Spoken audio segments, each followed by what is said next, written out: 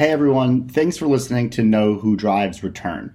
To listen to all of our podcasts, be sure to visit podcast.boardroomalpha.com and make sure to subscribe so you don't miss any. And now, back to the episode.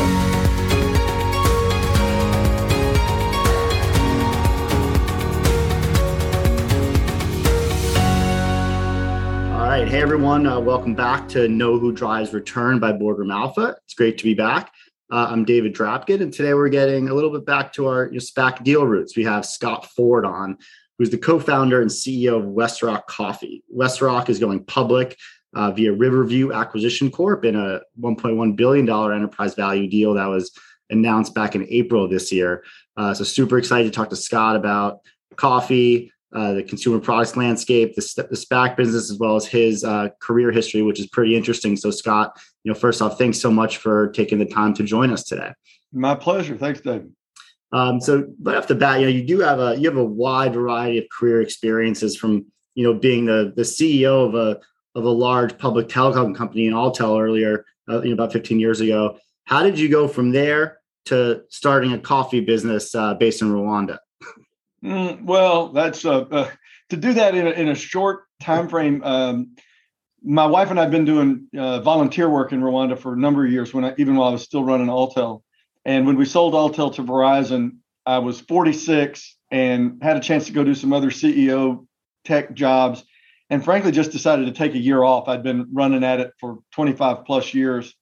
And in that year off, I was back in Rwanda and realized that, hey, a lot of people are just barely trying to make a living, and they sell coffee. And these two guys that own the mills, strangely, are paying the same price every morning. And strangely, that price that they both bid is about half what everybody else in this region bids. And I said, well, this country needs a third bidder for unprocessed coffee, and we'll mill it and process it and sell it.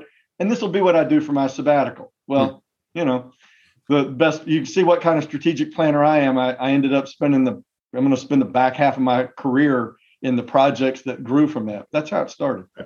And, obviously, maybe not obviously, but I don't think you had any, coffee experience prior to the founding of Westrock. And so what sort of lessons were you able to bring from running other types of businesses? And is it really the skill set of running a business is running a business, and you could kind of adapt that to, different products and services, if that's how you look at it? Yep, absolutely. So, before I worked at Alltel, I worked for the Stevens family here in Little Rock, and Jack Stevens was one of the great billionaire private investors of his era. And I was his assistant for the better part of 10 years. And as I was getting ready to leave and go to Alltel, I literally stopped as I was leaving his office.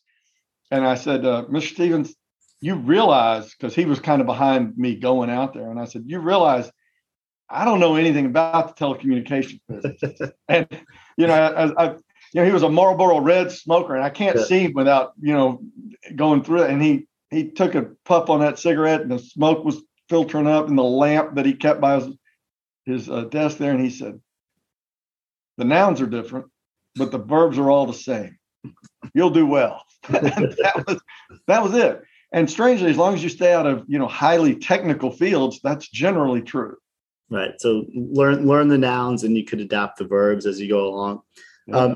And so it seems that, Westrock was founded with, this mission-driven focus, to help the farmers of Rwanda, if you will. How did it go from, as you mentioned earlier, a little short side project, which you thought you were going to work on, to, growing into, what looks to be a multi-billion-dollar business here in the next few years? Well, I don't do nothing well. So I've got the same kind of DNA that most people that are going to come through this show, through the years will have, right? Which is, how about I just go sit and see if the fish are biting today? That's just not going to happen. So at the end of the day, it was like most things, it was incremental, and it was kind of surprising at each turn. We just did the right next thing. Mm-hmm. We invested in a trading business that was trying to help source ethically from other countries. Well, that turned us into we went from one country to 10 to 20. Today we source out of 35. We built the single serve business just because we had built a roast and ground business for private label here in the US, and Keurig's patents expired. And all the retailers came to us and said, can y'all do this cheaper? We said, let's see. I don't know. Let's try. So we bought one machine. Well, we're the second largest in the country today behind Keurig Dr. Pepper. But that's where it started. It was just one incremental decision at a time. Right. So smart decisions and also perhaps some fortunate timing with things like the K-Cup. You have to have both of those. Yeah, 100%. It's all timing these days, right? So, in your materials, you mentioned you're the brand behind the brand. So, you might not be that household of a name for the average everyday consumer. So, who are some of your customers that, might be, eventually consuming the Westrock brand over here in the States? Yeah. So this is a bit of a slippery slope. Normally our customers like to have that, just be between us, but we're basically half the fast food drive-throughs you can name in the country. So if I said, think of a burger place, think of another burger place, think of a chicken sandwich place, think of a nugget place, think of a C-store or a travel center. People that have publicly been identified with us, Walmart and Sam's Club, Pilot Flying J, the big travel center group. There have been articles about McDonald's giving us the vendor of the year a few years ago, but generally speaking, that gives you a flavor. Right. And generally those are long-term relationships that you envision as being, sticky going forward. Yeah. Some of the businesses that we bought have been around for a lot longer than I have been in the coffee business, but they have an average customer tenure of about 20 years. And so we very, very rarely lose one of these large customers. We'll gain and lose share in hot black coffee on any given day, but these large customers that are in hot coffee, espresso-based drinks, milk-based products, tea flavors, we've never lost one of those because we basically act as their product development crew. I guess and that'd be mostly in the areas of newer products with changing tastes and times. Yeah, and the coffee's going through one of the fastest changes of any consumer good in the world right now. 80% of the people drank hot coffee 3 years ago. 80% of the people that go into a store today are there for a cold-based coffee, and that ready-to-drink can and bottle or over-the-counter beverage that people make with extracts. Espresso is an extract in a store, but you can concentrate it many times more than that and then add water and put in your flavors for a drive-through restaurant to be able to serve just as good a product. That suite is just, it's the fastest growing product on the grocery store shelves in America today, ready to drink cold coffee based. I could definitely relate to the trend towards cold brews. As a New Yorker, sometimes you get head turns when it's the middle of January, but us cold coffee loyalists, we'll stick to it in any weather. I know in Arkansas it's probably hot all year round, but even here in January, I'm looking for that iced coffee and not the hot in the morning. Yeah, well, I lived in New York for 2 years right out of college, and I love New York. I think it's the greatest city in the world. But I don't know how people drink iced coffee in New York in January, but it's the hats off to you. I'm not walking around outside with it per se, Hey, they do it. They do it by the millions. Yeah. So you mentioned cold coffee as one of the areas of growth. What other areas of expansion do you see? Other types of new products? Is it other geographies that you're aiming to get into? Sort of what's the near-term growth plan going forward? Yeah, really, the two things that we are calling out right now is we want to build new facilities to do ready to drink, and we've got opportunities to fill it multiple times over. So that's the first growth investment that we're making. And then the second one is we have these really large restaurant chains that operate globally and retailers that operate globally. And they said, man, we love your product development, your QA team. We work with your green coffee sourcing to carry our commodity hedges. Can't you just take that whole set of services we buy from you when we buy coffee or an extract product from you? Can't you just replicate that around the world for us and make our lives easier? We just built a new facility in Malaysia during the middle of COVID in response to a customer demand. And I don't know if we'll build them or buy them, but we'd like to go internationally with that restaurant and retail customer base in the next couple of years too. And I read you just recently or in the process of building a new facility in Arkansas. Yeah, that's the ready to drink facility. Over 500,000 square feet, should make just under 1 billion individual can or bottle units. But the nice thing about it is it's all under one carbon footprint. So we will roast, grind, extract, concentrate, add milk, sugar, whatever, can it, bottle it, and ship it out. And it doesn't have to be moved 3 times, which is the way the average drink is made today. And now a word from our sponsor, Boardroom Alpha. Boardroom Alpha delivers Moneyball for public company officers and directors so you know who drives return. Evaluate the full track records for every CEO, CFO, and director with exclusive ratings, tracking of insider buy and selling, executive compensation, SPAC and M&A history, relationships, and more. Also evaluate companies from a performance-focused governance perspective that includes board and executive team ratings, diversity, compensation analytics, board risks, and more. Institutional investors use Boardroom Alpha for idea generation and validation of longs and shorts, while everyone from executive recruiters to proxy advisors and others rely on the data to keep up to date on all people activity and easily search for top talent. Learn more at www.boardroomalpha.com. And so I guess what would some of the risks be to, firing on all cylinders for your growth plan? What could stand in the way? Well, anytime you've got acquisitions as a part of your game plan, you're not in control of what people want to do, what price, so there's always variables around that. And we are going to stand up. We have stood up, if you will, new products and services from scratch over the last 15 years. We've done that multiple times, but we've never built one of the largest ready-to-drink can facilities in the country, in the world. We're doing that now. We've got the best experts in the world that have done this multiple times, but we've never done it as a team. So it's not a risk-free proposition by any means, but I think we've got our arms around it. So M&A is a big portion of your strategy. You bought the tea business, right? And we bought S&D Coffee and Tea. We bought Falcon Coffees, which was the trading business before that. I imagine that we will come back even late this year with other things fairly quickly. And you mentioned earlier, and I think I read somewhere about your commodity hedging. So talk a little bit about that platform and how you're able to sort of weather different commodity downturns, protect the business a little bit.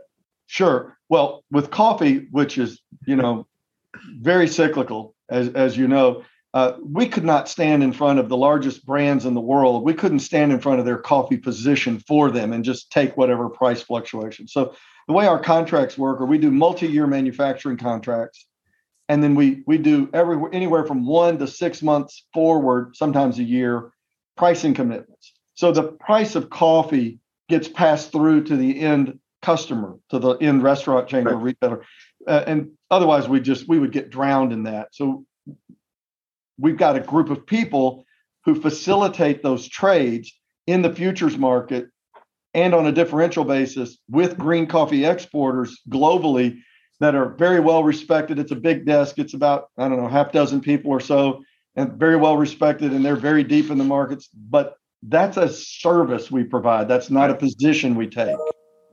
Right.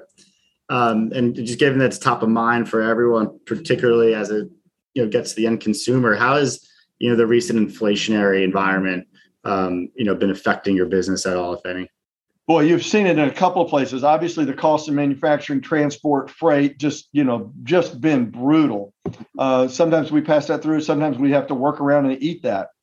That seems to be, though, my dad tells a story when he was a young lieutenant in the Army. He said, up in the front of the caravan, they were told to go 30 miles an hour. He said, meanwhile, in the back, they're driving 80, trying to catch up and then slamming on their brakes, trying not to crash into us. And so the supply chain kinks are a little bit like that. And I think the worst of it is over, but it hadn't all caught up. The other place that we've really seen inflation is we've watched people buy down. So when gasoline goes to $5 and $6 a gallon, middle America, you put 20 gallons of gas in your car, and all of a sudden, all of your disposable income for that month for going to the movies or going out to get a burger instead of, cooking at home is gone. So $5 gasoline in the middle part of the country where people drive is death. And you're hearing the revolt, right? And you're going to see that work its way through, but that seems to be passing. A little bit of that seems to be passing, but people have gone down. They've gone to private label instead of the brands. They're going from the more expensive drive-through restaurant or seated restaurant to the maybe bigger value meal. We're watching it ripple right through our portfolio. Yeah, no one's immune in that sense. So just a second on your financials. I know obviously everything's to the extent is publicly disclosed. So different from sort of SPAC targets we saw during the crazy times a couple of years ago with hockey stick growth, pre-revenue, pre-product. Clearly, you're a very established company. I think you're either at $1 billion or very close to $1 billion in revenue in 22, predicting something like a 21% CAGR out through the end of 24. Sort of what's really driving that, and how confident do you think you'll be able to hit those projections? Yeah. So the part of it that's some of it's the C price of coffee. As it goes up, our revenues go up, and as it goes, but we pass those on. So that tends to move. So when we look at our EBITDA growth, a lot of it is opening new facilities. So we opened a new facility in Malaysia for our restaurant customers and retail customers. We're opening this new facility in Conway, which is the ready to drink facility, about a third of which will come online in 2024. So you're just starting to see that, but there's 2 more thirds to come on in the years after that. But at the end of the day, our business is pretty stable. Our customer demand, plus or minus, 10% is a huge swing for us, because coffee tends to get, good times, bad times. People are going to drink their coffee. And, all the things that are kind of zany and loony about rocket ships and drones and whatever, that's just, look, if you've been listening to the last 20 minutes, that's not us. Right. We could have gone public in any number of ways. This was just happened to be the right one for us. I mean, then we can ask about the other coffee company on public. But so in terms of that, so again, I'm a public investor. How should I think about, owning a share of Westrock versus, the guys about Starbucks, the Keurigs, the Dutch Brothers? Sort of if I'm a brand new investor, I want to buy a share. What is my thesis for that? Yeah. Well, I think it's as simple as this. So your audience is slightly more, financially sophisticated probably than the Chamber of Commerce speech I get to give down the street. Let's not give too much credit. No. So it's as simple as this, right? If you have an XY axis and you've got EBITDA growth and return on invested capital at a book value basis, just plot them all out, right? And so you can look at the various growth rates, and you can look at the various returns on invested capital, and then you see that the market tends to shrink that back down in their public price to a pretty tight cluster. So where are we going public, and what would our 2 to 3 year growth plan be? Well, we would be off the chart up and to the right. Well, they're not going to trade us there. They'll trade us back to the group. Where in the group, I don't know. That's, how quickly people start to understand our numbers and see that we deliver. But that growth is not only the growth of the business, but frankly, if we just get priced at the industry average multiple, forget getting a growth premium, forget getting a return on invested capital premium. Say we don't get any of that, even if we deserve it. Say we don't get it. Well, there's multiple turns of revaluation just coming from the price we've agreed to the price where the industry trades. Which brings us to the deal. Obviously, going public via SPAC. You mentioned you had other arenas or paths to going public. So I guess first, rationale for what, why is now the right time, particularly in what clearly has been a turbulent market, both for traditional IPOs and SPACs alike. And then I guess secondarily, what drove you to the SPAC route versus traditional or another private raise or additional fundings? Right. So fortunately, we had the opportunity. We could have taken private equity. As I told, we had to put sandbags around the building so we could work. I mean, we could have taken hundreds and hundreds of millions of dollars of private equity money. Right. We could have gone public at roughly the same valuation. Lots of underwriters coming through. Let us take you public, etc. Go public as an ESG business. And and I'm like, hey, you know what? We buy coffee. We do it fairly. We try to help farmers make a fair wage. But we're a commercial enterprise. I can't be your salesman for that. It's not in me. I don't know how to do it. We're commercial operators, and we're going to outcompete at product, price, and service, right? They go, well, that doesn't get a sexy multiple. I go, well, then, just one more time, I'm not going to get the sexy multiple. That's fine. It's better to have a real business than getting the sexy multiple sometimes, particularly 6-18 months after the market sees what's under the hood. But at the end of the day, we had the opportunity. The private equity guys that we had in our business went from an acquisition we made a few years ago. They didn't want out. They wanted to roll. Well, you never have PE wanting to roll. PE always wants out. Reinvest it, redeploy it. So that's that's a great compliment, and it's a great problem, because now how do you stack private equity, and then common? Well, I'm common, so I care, right? So at the end of the day, you go do an IPO, and you were going to have a great time. We're going to come to New York. We'd all go out to dinner. They'd give me a swell hotel room, and they'd call me tomorrow morning and tell me exactly where my IPO priced. Well, they're going to have given me a range, and I've got a chance of saying, tell them all go pound sand or I'll take it, right? So what a SPAC does is it allows a company like ours that's in a hugely transformative moment in time, from an export business to a roast and ground business, to a big acquisition that was 3 times our size, to COVID, to we're going to go build the world's largest under one roof roast to can facility. How do you tell that story with just historical numbers? You can't. Yeah. So SPAC allowed us to do that, but then our SPAC partner, a guy named Brad Martin at Riverview, helped Pilot go from 4 stores to the largest, vice chairman of FedEx, built 4 little department stores in Tennessee into Saks Fifth Avenue. He's one of the great business operators in our generation. And when he said, I'll tell you what, I'll just give you a fixed price and I'll go raise $250 in a pipe. So if the SPAC money doesn't come in, you don't have to care. That's talking to me my love language. Yeah. So I was going to say, obviously, the dynamics of the market, redemptions are high. I assume they'll be 100%. Exactly. All signs point up. But in your case, you do have the committed pipe, which is rare, particularly in this environment. So can you talk about who to the extent you can, who's involved? Do you expect them to be long-term holders and supporters of the business? Yeah. So in the conversation we were having, we have PE that's trying to roll. I have to have price certainty, which a SPAC can give you, but they can't give you depth of market certainty. Right. So Brad said, I'll give you both. I'll go raise a $250 million pipe. And so he's literally talking to my dad and I, and he goes, I'll just go raise it. I said, it'll take me a few weeks.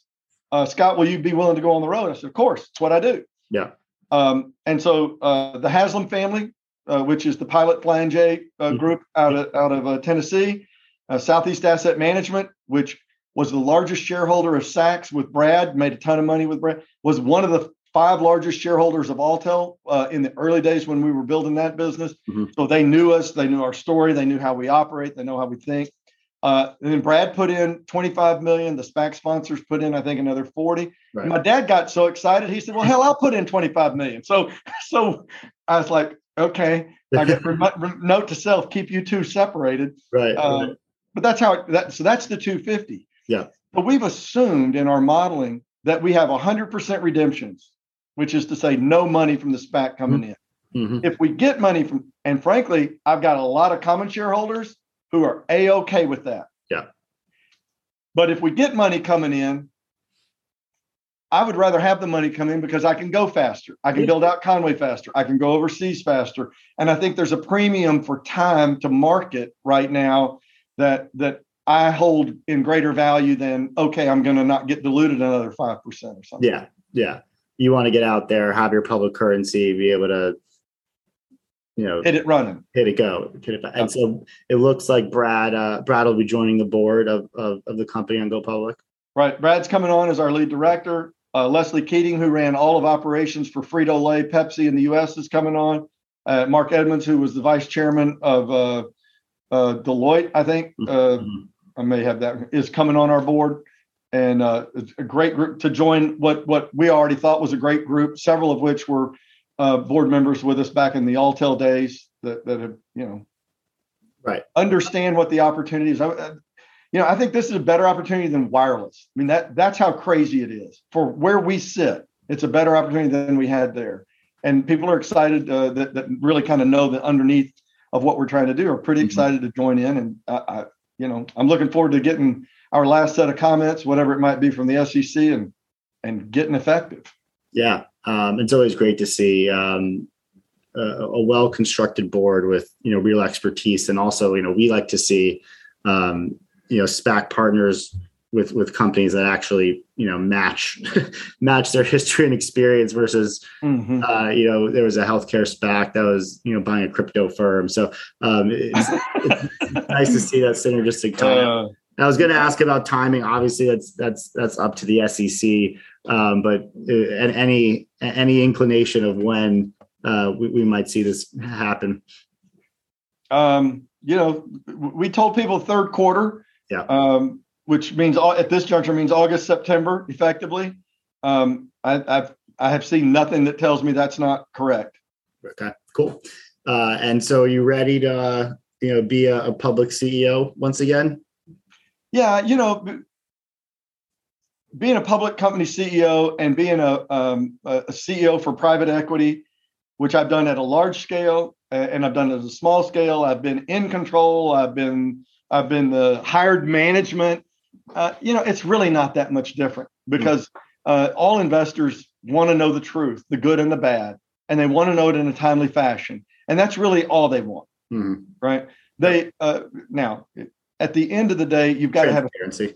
You've got to have a skill set that you can turn back around from talking externally and build a team, right? Because that's what it is. The senior team, and I appreciate the board. I've been doing board work since I was in my 20s, and I've turned 60 yesterday. So I appreciate how important the board is. I appreciate how important the key individuals are. It's the senior team. It's the top 50 people in a company. If they work together and they are tribally connected, if you will, to a committed goal, there's almost nothing you can do to stop it. Right. And if they're fractured, it doesn't matter what I tell the public. We won't be able to get it done. So I spend most of my time there because that's where the rubber really meets the road. Got it. Well, hey, Scott, happy birthday. You don't look a day over 45. So I guess running companies isn't that stressful. No, but either that or I've just gotten thick skin, maybe.